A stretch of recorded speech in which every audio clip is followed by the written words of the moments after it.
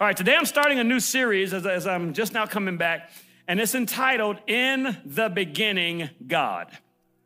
And if any of you are like me, I've been on vacation for the last several weeks, and when I go on vacation, I vacate. I mean, I kind of unplug.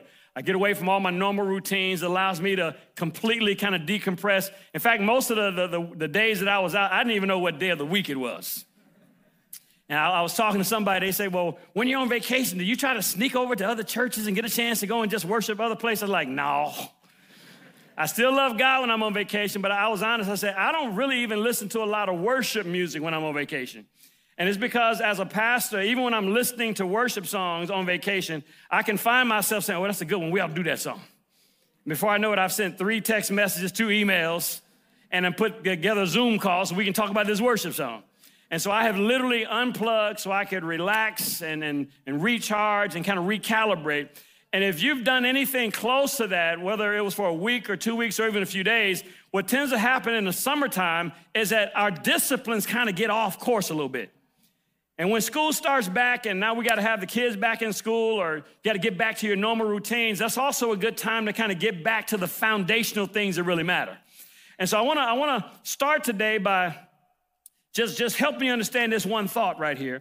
And that thought is this: God is good. Can I get an amen? Amen. God is good, and everything good in our lives begins with God. Come on, that's a good place to say amen right there. Amen. God is good, and everything that is good in our lives, it begins with God. And I want to really establish this because sometimes we end up frustrated, we end up discouraged, we end up depressed, we end up wondering why things aren't working out in our lives. And a lot of times we want to blame it on the devil, and don't get me wrong, the devil will take advantage and manipulate the situation. But really, if we're honest with ourselves, many times the reason why we find ourselves in a funk or find ourselves discouraged is because we're trying to live this life that God blessed us with, but we try to either leave him out or bring him in on the tail end. And the Bible says this in Genesis chapter 1, verse 1. You're very familiar with it. It says, in the beginning, God. I mean, that means before there was a family, before there was a business, before there was a job to go to, before there was a church to serve in, God was there at the very beginning. In the beginning, God created the heavens and the earth. And if you go and read the rest of chapter 1, it lists out, enumerates all the different things that he created. It enumerates the order that he created them in. It concludes down in verse 26 where he says, and God created man in his own image and after his likeness.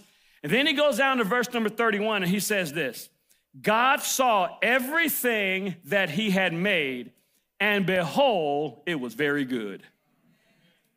So that says to me that God's goal for everything he's a part of is that it ought to end up being very good, which means marriage ought not be all right.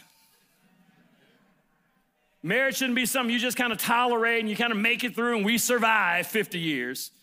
If God is in the middle of it, if God is at the forefront of it, then it ought to end up being very good. Shout amen, somebody. Amen. If God is in the middle of it, if he's at the forefront of a business that we're starting, whatever we're doing, it ought to be very good because everything he's involved in, it becomes very good. See, knowing this, we want to make sure that God is at the forefront of everything we do. No matter what we do in life, if we want it to be very good, watch this, God's got to be at the forefront. He can't be the afterthought that comes in to clean it up later on. He's got to be at the forefront of it. That means that in the beginning of a relationship, we need to have God. That means in the beginning of a marriage, we need to have God. And in the middle of the marriage. And throughout the marriage. We got to have God. Come on, say amen, somebody. In the beginning of our job search, we got to have God. We can't start our job search off with how much money we want to make and then wonder why we're miserable 6 months down the line because we got a job that God had nothing to do with. In the beginning of a new business venture, we've got to start it off with God. In the beginning of a decision to move to this house, to this city, or to that state, before we just pick on the map where we want to go, we've got to start that decision off with, Lord, should I be moving to begin with? Start it off with God. Every pursuit we have, every decision we make, every day we wake up and our eyes pop open, we've got to start that day, that decision, that endeavor off with God. You ask why? The answer to that is simply this: because Psalm 18:30 says, as for God, his way is perfect. The word of the Lord is proven, and he is a shield to all those that put their trust in him. See, unfortunately, many times we end up getting this whole thing backwards. Many times we end up deciding what we want to do, and then we come to prayer and talk to God and invite him to come and bless the plan we've already initiated. Or even worse, can I be honest? Sometimes what happens is we have our plan, we start our plan is not working, then we want to pray now. Elbow your neighbor and tell them this is a really bad time for you to get quiet. Come on, you know what I'm talking about. We have our plan. We start our plan. We have a big dream at the beginning of our plan. Then when it starts not working out, now we want to ask God to come in and help us fix the mess we created. When in reality, we have to start from the very beginning with God there. Some people even live their lives that way on a daily basis. Instead of, using the GPS on your car, the GPS on your phone to help you figure out where to go and which route to take, we take off on our own because we know where we're going. Then when we hit a traffic jam, we run into some construction, and the traffic bogs down. Then we pull out our GPS so that the man or the woman in our GPS can now reroute us and get us around it. How many know it's better to start from the very beginning? I use a GPS called Waze. They ought to give me some commission because I'm always mentioning Waze. And I use it even when I know where I'm going, because Waze will tell you that the po-po is right up there around the corner. Come on, Waze has caught me from getting many a ticket. Come on, somebody. Point I'm making is, just like it is with your GPS, it's better to start asking God from the beginning of the trip instead of getting halfway through the trip, running into a mess, and now we got to ask God to help navigate us out of it. Thank God he's merciful. If you're in a mess right now, he will help you out of it. But how many know we don't want to live that way? We want to get to the place where we live asking God on the front end, getting his wisdom on the front end, and letting him guide us and direct him on the front end. See, when we put God first, we can avoid unnecessary delays, unnecessary drama, and unnecessary disaster. So I want to teach you today, how do you put God first? And I know it seems like it's a simple thing to do, but how do we put God first? April's grandmother, who went home to be with the Lord some years ago, she made legitimately the best German chocolate cake I have ever had in my life. Don't bring me your cake to test it, because it's not going to be as good as hers. She made the best German chocolate cake I have ever tasted in my life. And I hadn't found anybody that could make it as good as her grandmother's cake until her aunt came along, and her aunt got a hold of her grandmother's recipes. And first couple times she made it, it was pretty good. But as she kept going back to the recipe, as she kept tweaking the recipe, as she kept going back, watch this, to look back at the recipe to make sure that she was putting the exact amounts in the cake that grandma said to put in the cake, she's now got it to the place where if I close my eyes, I can't tell the difference between grandma's cake and her aunt's cake. Well, guess what? The Bible is God's recipe for life.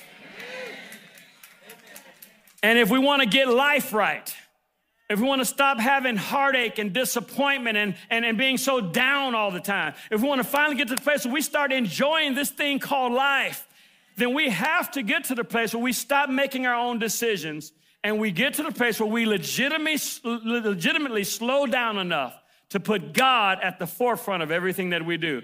Because when he's at the forefront, he's going to guide us into green pastures. Come on, somebody. He's going to lead us beside still waters, not chaotic waters. He's going to see to it that even when we have challenges come our way, he's already got an answer for the problem before the problem shows up. So how do we do that? The Bible is a recipe book, so how do we do that? Number one, we must become a student of the Bible.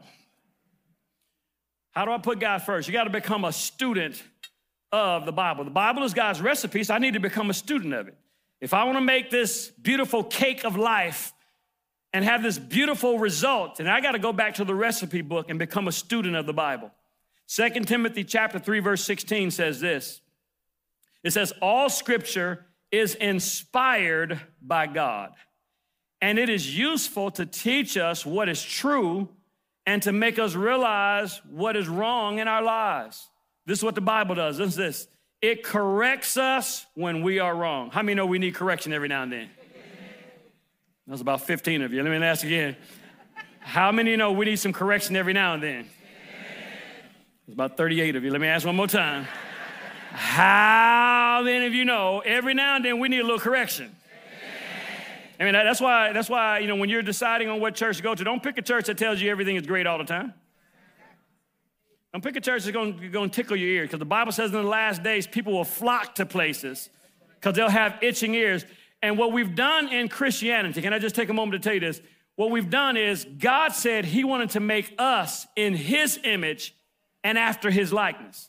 But instead, what you find happening in Christianity, we're trying to shape God into the image and likeness of what we want God to be. We're trying to create this image of God where he agrees with everything we agree with. He says yes to everything we ask him for. He never, ever tells us we need to make some adjustments in our attitude. The truth of the matter is, the Bible says this: if God is never correcting us, then we must not be his kids. In fact, I'm giving the tame version. The Bible calls us a bastard. If God never corrects us, it's because we've become a bastard child, and he doesn't lay claim to us. I am grateful for the times when God slaps me right between my eyes. No, don't get me wrong. God will never correct you with cancer. Come on, somebody. He'll never correct you by causing you to have an accident. God corrects us with the word of God. He is the Father of spirits. So the Father of spirits corrects us with the spirit of his word. The word is spirit in his life. So when God is correcting us, he doesn't need to cause us to be sick to correct us. He just causes his word to penetrate our heart and bring conviction to the place where we realize, hey, the direction I'm going right now is not the right direction. I need to course correct. The Bible, so what the word says is that the Bible will teach us when our lives need to be corrected. And it teaches us to do what is right. Joshua chapter 1, verse 8 says it this way. It says, study this book of instruction continually. Meditate on this book day and night, so you will be sure to obey everything that is written in this book. What happens then, God? Only then will you prosper and succeed in everything you do. Anybody want to succeed in everything you do?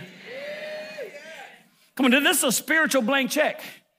God says if you want to succeed in your marriage, if you want to succeed with raising your kids, if you want to start a business and actually have it go well and succeed, he said, this is the master key right here. Study this book continually, meditate on it, which means let this book renew your mind.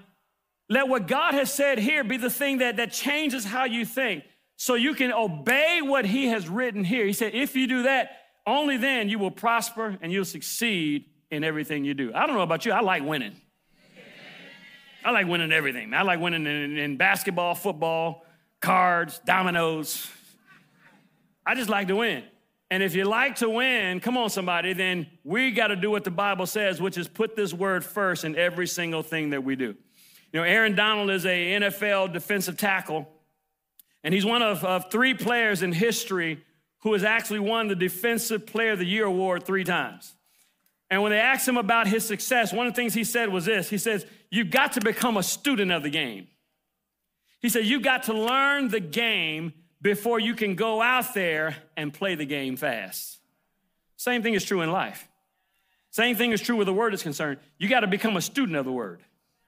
Before we can go out and start succeeding, come on, somebody, and start having our prayers be effective, come on, somebody, and start seeing generational blessings, we got to slow down and become a student of the game. That means, yes, daily Bible reading is important because it's one of the ways to study the Bible.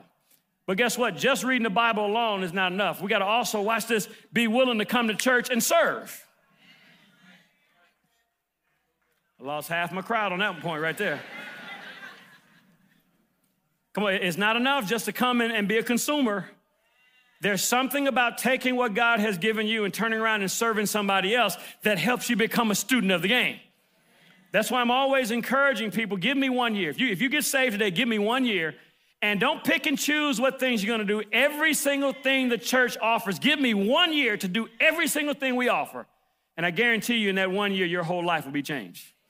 I didn't say all your problems will go away, but I guarantee you in one year, your entire life will be changed. I had a lady come up to me recently and said, she heard me make that statement when she first came here. She said, I'm going to do what he said. I'm going to give him 1 year. So she joined the church, went through the membership class, finished all 4 of the growth track classes. She got plugged into a small group. She started serving. think she went to our Step 5 class. She said, everything that was available to me, I did it. She says, and a year later, my entire family looks at my life and they can barely believe how much I've grown. Come on, somebody. Come on, somebody, that's good. See, the problem is so many times, and I don't mean this in a bad way, but we have an arrogant attitude that says, I'll take a little bit of that. Yeah, I'll scoop out a little bit of that. I don't need that small group stuff. I'm a private person. And what ends up happening is the very thing that we needed most is the thing we end up not doing. And God is trying to take us somewhere, and he's struggling to get us there because the thing that we need to help us get to our next level is a thing that we have not yet participated in. You ought to shout amen like you believe that. Amen? So we got to study the Bible. But watch this. Studying the Bible alone is not enough. We know that because there are university professors who are identified as biblical scholars, but they don't even accept the Bible as the living word of God. So just reading the Bible and studying is not alone. The Bible says this concerning them in John chapter 5, verse 39 and 40. It says, you study the scriptures diligently because you think that in them you have eternal life. But these are the very scriptures that testify about me. Yet you refuse to come to me to have life. These are the people the Bible talks about, or this famous Greek quote says, it says, it is impossible for a man to learn what he thinks he already knows. Come on, that's good. Isn't that good? It's impossible for a man or woman or teenager to learn what we think we already know, which takes us to point number 2 of how we put God first. We have to learn how to retire our own opinion. Retire your own opinion. We live in a time right now where personal opinions can often become our biggest enemy because people feel so authorized to tell everybody else their opinion. Even, watch this, if their opinion ends up opposing God. That's why I'm a big fan, man. Don't sit on social media and fight with people on social media. I promise you're not going to catch me in any social media fights. You post something that I don't like, I disagree with, I'm just going to pass by, man. That's the beauty of the scroll. I just keep moving. And if you post too many things I don't like, then I got the ability to mute you for a little bit. I'll pause you for 30 days, let you get your life together. And I'll come back 31 days later and check you out. If you still posting stuff that I vehemently disagree with, at some point I can just unfriend you. I don't have to sit there and go back and forth with you. Watch this, trying to convince you on social media of my opinion being greater than your opinion. It's your post, man. You can put whatever you want to put there. That's your post, your password, your picture. It's not my job to try to correct you on your social media post, like it's not your job to try to correct me on mine. Because you say the wrong thing, I got a strong block ministry. I ain't telling that, boop, blocked. Point I'm making is we just live in such an opinionated time right now. It's okay to have an opinion, but it's not my job to try to convince everybody else of my opinion.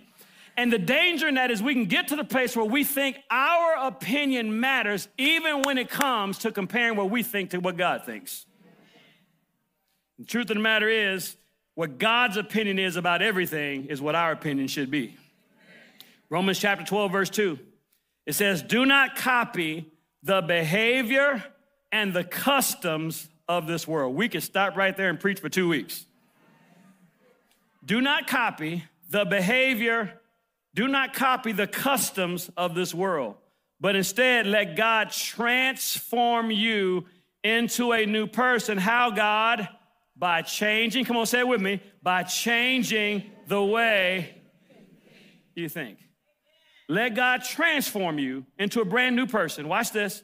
By changing the way that you think. So obviously there's an expectation that the day I get saved, I'm not supposed to still think the same way 3 years later as I did the day I got born again. See, the day I get born again, God changed me on the inside. I become a brand new creation. A species of being that has never existed before. Heaven gives me credit. That day, my name is written in the Lamb's Book of Life. But I still got the same thoughts I had before I got saved. I still have the same mindsets. I still have the same values. I still think the same things are important that used to be important before I got saved. And the process of my outside starting to look like my inside happens because I learned how to let God, listen to this, renew my mind. I let God change the way that I think. There's no way to let God change the way that I think if I'm convinced the way that I think is right on everything.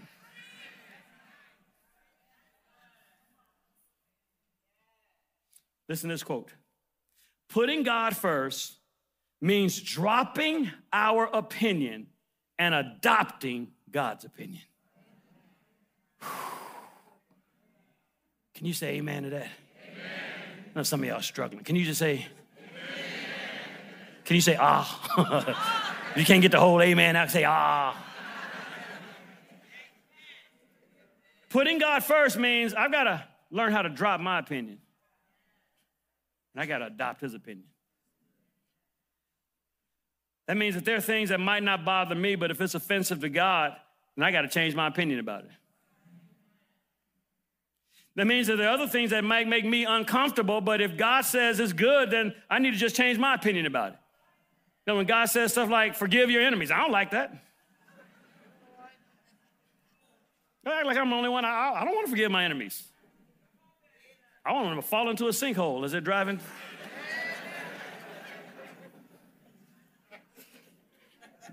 Y'all looking so deep and spiritual like I'm the only one. I'm being honest. I want them to fall into a sinkhole. But because the Bible says that I'm supposed to love my enemies, I'm supposed to pray for those that have mistreated me, I don't like that, but I change my opinion to fit God's opinion. I adjust myself because I know my flesh is always going to do it the wrong way if I let my flesh do it. So instead of thinking about it and giving my opinion about it, I just adjust my opinion to line up with what God says. God says it's a good thing to love my enemies and pray for them, so I do. I pray that the sinkhole is not there when they get to that spot.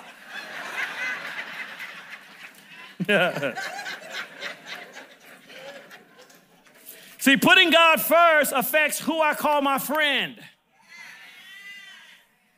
Putting God first affects, watch this, how I view politics. Putting God first affects how I respond to my boss, how I discipline my children, how I care for my employees. Are you still there? Putting God first, watch this, it affects what I choose to eat and drink and inhale. Come on, say amen to that one.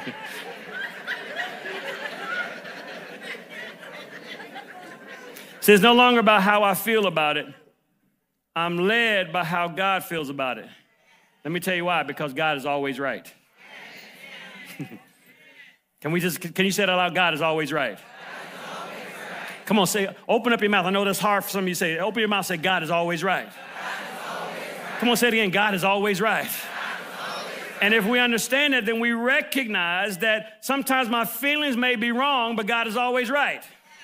Sometimes my perspective might be skewed, but God is always right. Sometimes we can end up even being convinced that we are right, only to find out later on we actually were wrong. We can argue a situation to the ground, only to find out later on I was wrong. And some of us find out still won't admit we were wrong. April and I, a couple years ago, it was a few years ago now, we were coming back from somewhere. I can't remember where we were coming from, but we were at an airport connecting to come back home to Jacksonville. And we're sitting there waiting on our plane to board, and I get up and go to the restroom. And this is back a few years ago when there was a lot of hoopla and argument about, what restroom people can use and if they choose this gender, that gender. And so I go to the restroom, man. I finished using the restroom, and I'm at the sink washing my hands.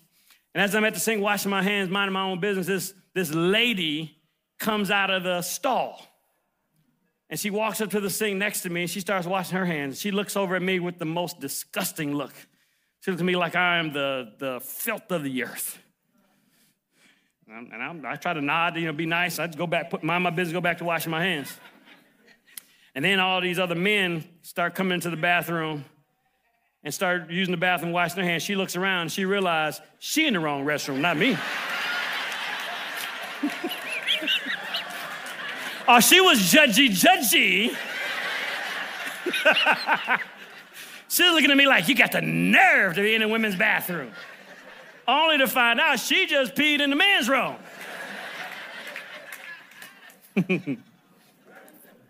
So there are times when we can become convinced that we're right, only to find out later we're wrong. And the only way to avoid being wrong is to make sure we're always on the side agreeing with God.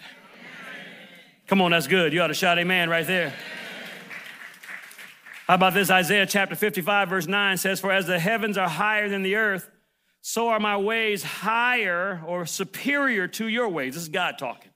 He says, and my thoughts are higher than or superior to your thoughts. See, everything about God's ways and God's thoughts are higher than or superior to ours, which is why we need to always default to his way. We need to always default to how he wants it done, because everything about God means that his ways and his thoughts are superior to ours. Even when it comes, watch this, to the plan that God has for our lives. The Bible says, I know the thoughts and plans I have for you, thoughts to prosper you, not to harm you, to give you a expected end. God, hear me out. Look up here. Look up here. God's got a better plan for your life than the one you're trying to have yourself. And I just sense in this room right now, there are a bunch of people just trying to run from God's plan. Trying hard to not do it God's way because you think God's trying to mess up your life. One of the things I did over my vacation break is I went back home to Detroit, went to my 35th high school reunion. This is the first one I've ever gone to. Didn't go to the 10th or the 20th or the 25th and 30th. I didn't go to any of those. And in fact, the dates never worked out, and I really wasn't all that motivated to try to change whatever I had on the calendar. But this time they gave me the dates, and a bunch of classmates were asking, was I coming? I looked at the dates. I was on vacation, nothing on that date, so I decided to go. I was actually glad I did, man. Reconnected with a bunch of old classmates and had a chance to hear how people were doing, and was really amazed to see how good some of my classmates all still looked after 35 years. But the biggest takeaway I got from it is as I was talking to people and getting updates on how their life has been, I realized that many of them have been following me on social media, had kept up with what God has been doing in my life. And while sitting there listening to other people describe how my life is impacting theirs, even through social media, it was just a reminder to me that I got a blessed life.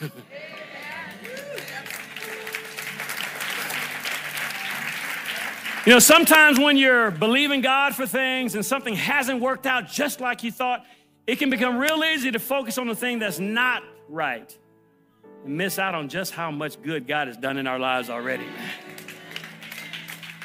And I sat there, man, reminiscing and realizing that I had one plan for my life, but God had a different one. Because I thought going back to my 35th class reunion that I'd be a exec for General Motors, engineer, probably vice president by now. But I went back, man, and I'm going back realizing that God has allowed me to build lives for all these years. Got several thousand people every week that get a chance to speak into their lives, and got churches across the country and a church in India and 2 churches in Peru and a hospital we've built. And by the time I started letting other people tell me what they've seen us do, it was a reminder to me that God's plan for my life was way better than the one I had for myself. And see, in order for that to make any sense, so you have to go back and realize that when God called me to ministry, you know, some people are like, I always knew I was called to ministry and I've been ready since I was 8. That wasn't my story. In fact, I vowed I would never be a pastor, which don't ever tell God what you will not do. And I remember the day that I realized God was tugging at my heart to ministry. April had taken me to her church, and for the first time I heard a pastor stand up and just teach the Bible instead of all that yelling and screaming. And they were doing this praise and worship thing, which I didn't know anything about, and everybody lifting up their hands. And after a few months of being there, I started realizing how amazing this was. And I remember the Sunday I was standing there in church, and I had my hands up in the air worshiping God. And we were singing during praise and worship this song that says, I honor you, Holy Spirit, I honor you. Whatever you will, that will I do. Holy Spirit, I honor you. And I'm singing that song with all of my heart, my hands in the air, tears are streaming down my eyes. And God had already been tugging at my heart, but I had been resisting him. But right then in that moment, I knew God was calling me to ministry. And I knew what that meant. That meant that I was gonna have to leave the engineering program in Michigan State. I was gonna have to step away from my job at General Motors, and I was gonna have to go to Bible school. And in that moment, I'm crying to God, and I'm saying, yes, Lord, whatever you will, that's what I'm going to do. And I'm accepting the call of God. And service ended, and we walked out. I was like, I was just emotional. No, that wasn't God. That song just got to me, man. And 2 days later, I was in my apartment at Michigan State, 5:30 in the morning. I rolled out of bed, my knees hit the floor, and I'm bawling. And it wasn't a joyful cry. I'm grieving because I'm realizing God is changing my plan. He's telling me that he's wanting to use me in ministry.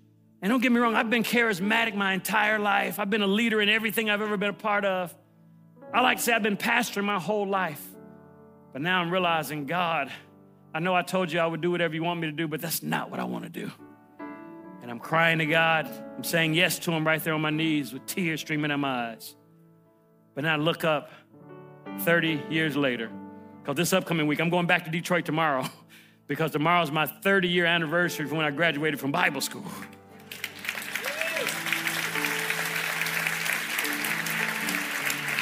And I'm realizing in these last 30 years, the plan God had for my life was so much better than the one I had for myself. And I look up and I'm married for 30 years to my beautiful wife, and we got a good marriage, 3 amazing kids that love God.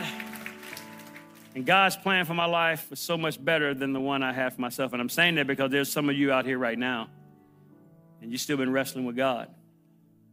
There's some of you right now that God's been tugging at your heart to go to our Step 5.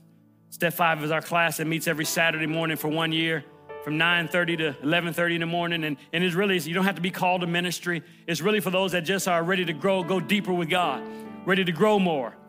It's really for those that say, I want more than Sunday morning and first Wednesday night. I want to go deeper. I want to learn how to study the Bible. I want to learn how to pray. I want to learn the dispensation. I want to learn how God works in the lives of men. And you know God's been tugging at your heart, but you've given him every excuse under the book. I don't want to give up my Saturdays when God is trying to take you somewhere that is better than where you can go on your own. But there's a bunch of you that have been around for a minute, and God's been tugging at your heart to go to Impact College on Tuesday nights, 2-year program. It is designed to get you ready for whatever he's called you to do next. And whether you're called to stand on the stage like I am, or you're called to be in the technical arenas, or maybe you're just called to go back to your job in the marketplace and run a business, but run it to the glory of God. And God's been tugging at your heart, and you're giving him every excuse in the book, man. You talk about how much it costs. You talk about your Tuesday nights are busy. You talked about you got too much going on. And I want to simply say to you that his plan for your life is higher than the plan you have for your own life. And I want to also say this. Hear me out. I'm a living witness. Nothing in your life will give you peace, and nothing in your life will go like it's supposed to go until you go ahead and say yes to God. I like to tell people this way, God's going to have his way. You can take the easy route, or you can take the hard route. But God's not going to give you peace as long as you're doing something that is not what he's called you to do. Then the last thing I want to leave you with, that it's got to be a part of your life if you're going to really put him first. You got to pray first. Prayer's got to become a first response, not a last option. James chapter 4, verse 13 says, look here, those of you that say today or tomorrow we're going to go to a certain town and stay here for a year. We're going to do business there and make a profit. How do you know what your life will be like tomorrow? Your life is like the morning fog. It's here for a little while, then it's gone. What you ought to say is this: if the Lord wants us to, we will live and we'll do this or that. See, Jesus gave us the Holy Spirit in John chapter 14. One of the things that the Bible says he'll do is that he'll show us things to come, which means we don't have to wander around in the dark trying to figure out what God's will is. God is not mysterious.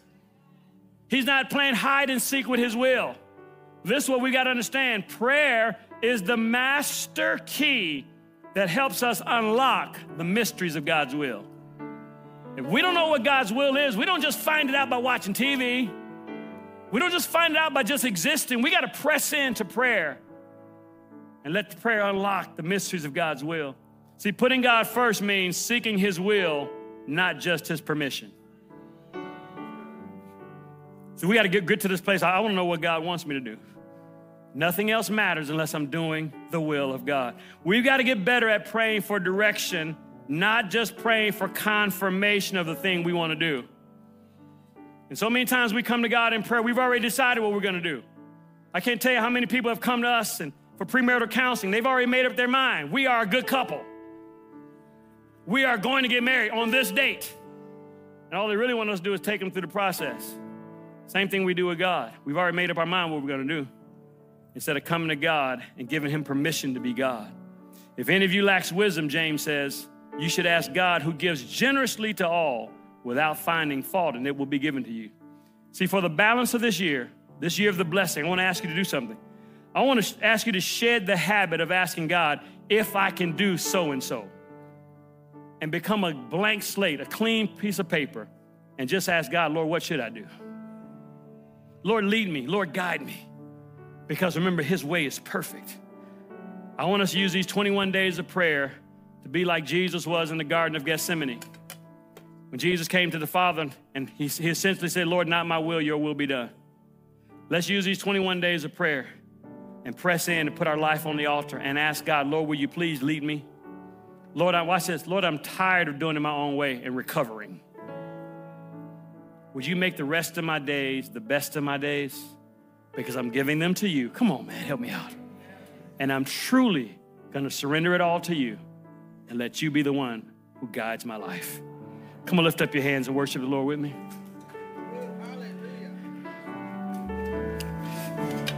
Come on, lift up your voice and bless the Lord.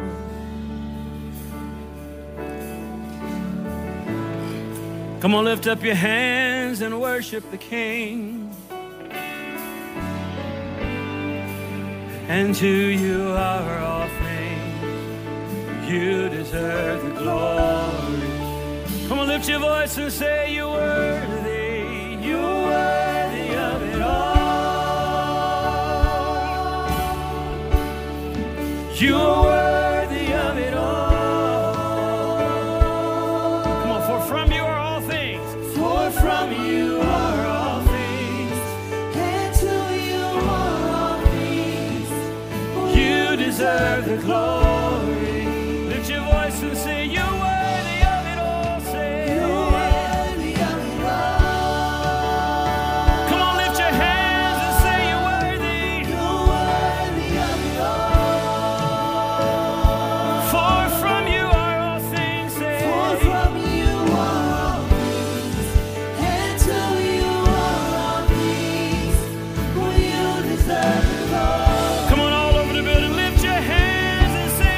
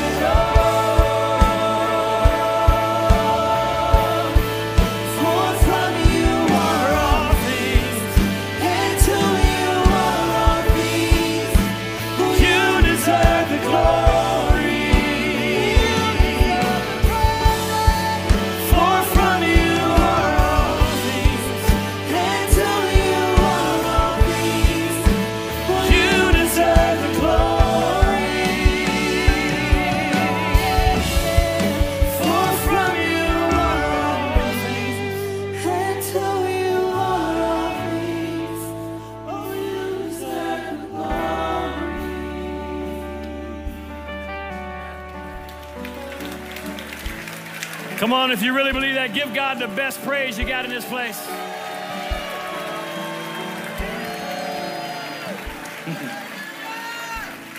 There are some destinies that are changing right here today. Not because God is doing anything different, but because you're going to finally let him be the lead car. Let him be the engine that's driving this train now. And watch and see, won't God take you somewhere that'll make your wildest dreams come true. I never could have imagined a little skinny kid from the east side of Detroit whose mom gave birth to him at 15 and did the best she could to try to figure it out. That I'd be standing up every week teaching thousands of people how to have a relationship with Jesus Christ. But you have no idea where God will take you if you give him space, watch this, to be at the lead. Let him guide you. Let him direct you. Let him make a miracle out of your life. Every head bowed, every eye closed. Don't leave out just yet, please. Only have a few more minutes and we'll have you out of here. But if you're in this place and you don't know Jesus Christ, your Lord and Savior, I want to pray for you, man. I'm not here to embarrass you. Not going to ask you to come up here to the front of the church. Not going to ask you to tell anybody about any mistakes you made. The truth of the matter is, all of us have made mistakes, but Jesus Christ died to pay the price for our mistakes and our sins. And what the Bible requires of us is not a list of all the stuff that we'll be perfect at or that we'll never do again. What the Bible requires is that if you'll confess with your mouth Jesus as your Lord and you'll believe in your heart that God has raised him from the dead, the Bible says you will be saved. So right here, right now, in the room and online, what God is asking of you is, are you willing to surrender your life to him? Are you willing to let go of the wheel, get into the passenger seat, let Jesus take the wheel, let him take you somewhere that you can never go on your own? Surrender your heart and your life to him. If you are, and God will take you right where you are, no matter how many mistakes, no matter what you're into right now, he'll take you right where you are. He'll change you on the inside, and he'll take you by the hand and teach you how to walk in victory on the outside. So with every head bowed, every eye closed in prayer, I'm going to count to 3. When I get to 3, if you're ready to surrender your life to Jesus, man, woman, teenager, whatever you happen to be in the room, if you're ready to surrender your life to Jesus, I'm going to ask you to be bold and courageous. Just raise your hand right there where you are when I get to 3. I'm going to ask you to do it quickly. Don't look around because the devil's going to try to talk you out of it. He's going to tell you all the reasons why you shouldn't. He's going to tell you to wait till next week. But I already read, your life is like the morning fog. You don't know if it's going to be around next week without Jesus. So when I get to 3, be bold. Raise your hand right there and say, yes, I want Jesus Christ. Yes, I want to surrender my life to him, whether you're in the room or online. Here we go. 1, 2, 3. Go ahead and raise a hand. Thank you. All over the room, hands are going up. Thank you. See those hands? I see those hands. Beautiful, beautiful. Thank you, thank you, thank you. Yes, thank you, thank you, thank you, thank you. All over the room, hands are up. Don't be ashamed if you didn't raise your hand yet. Go ahead and slip it up now. I know the enemy's trying to talk you out of it, trying to tell you all the reasons why you shouldn't or why you should wait. You don't need to get yourself together. Raise your hand right there where you are. As messed up as you think you are, come to God just like that.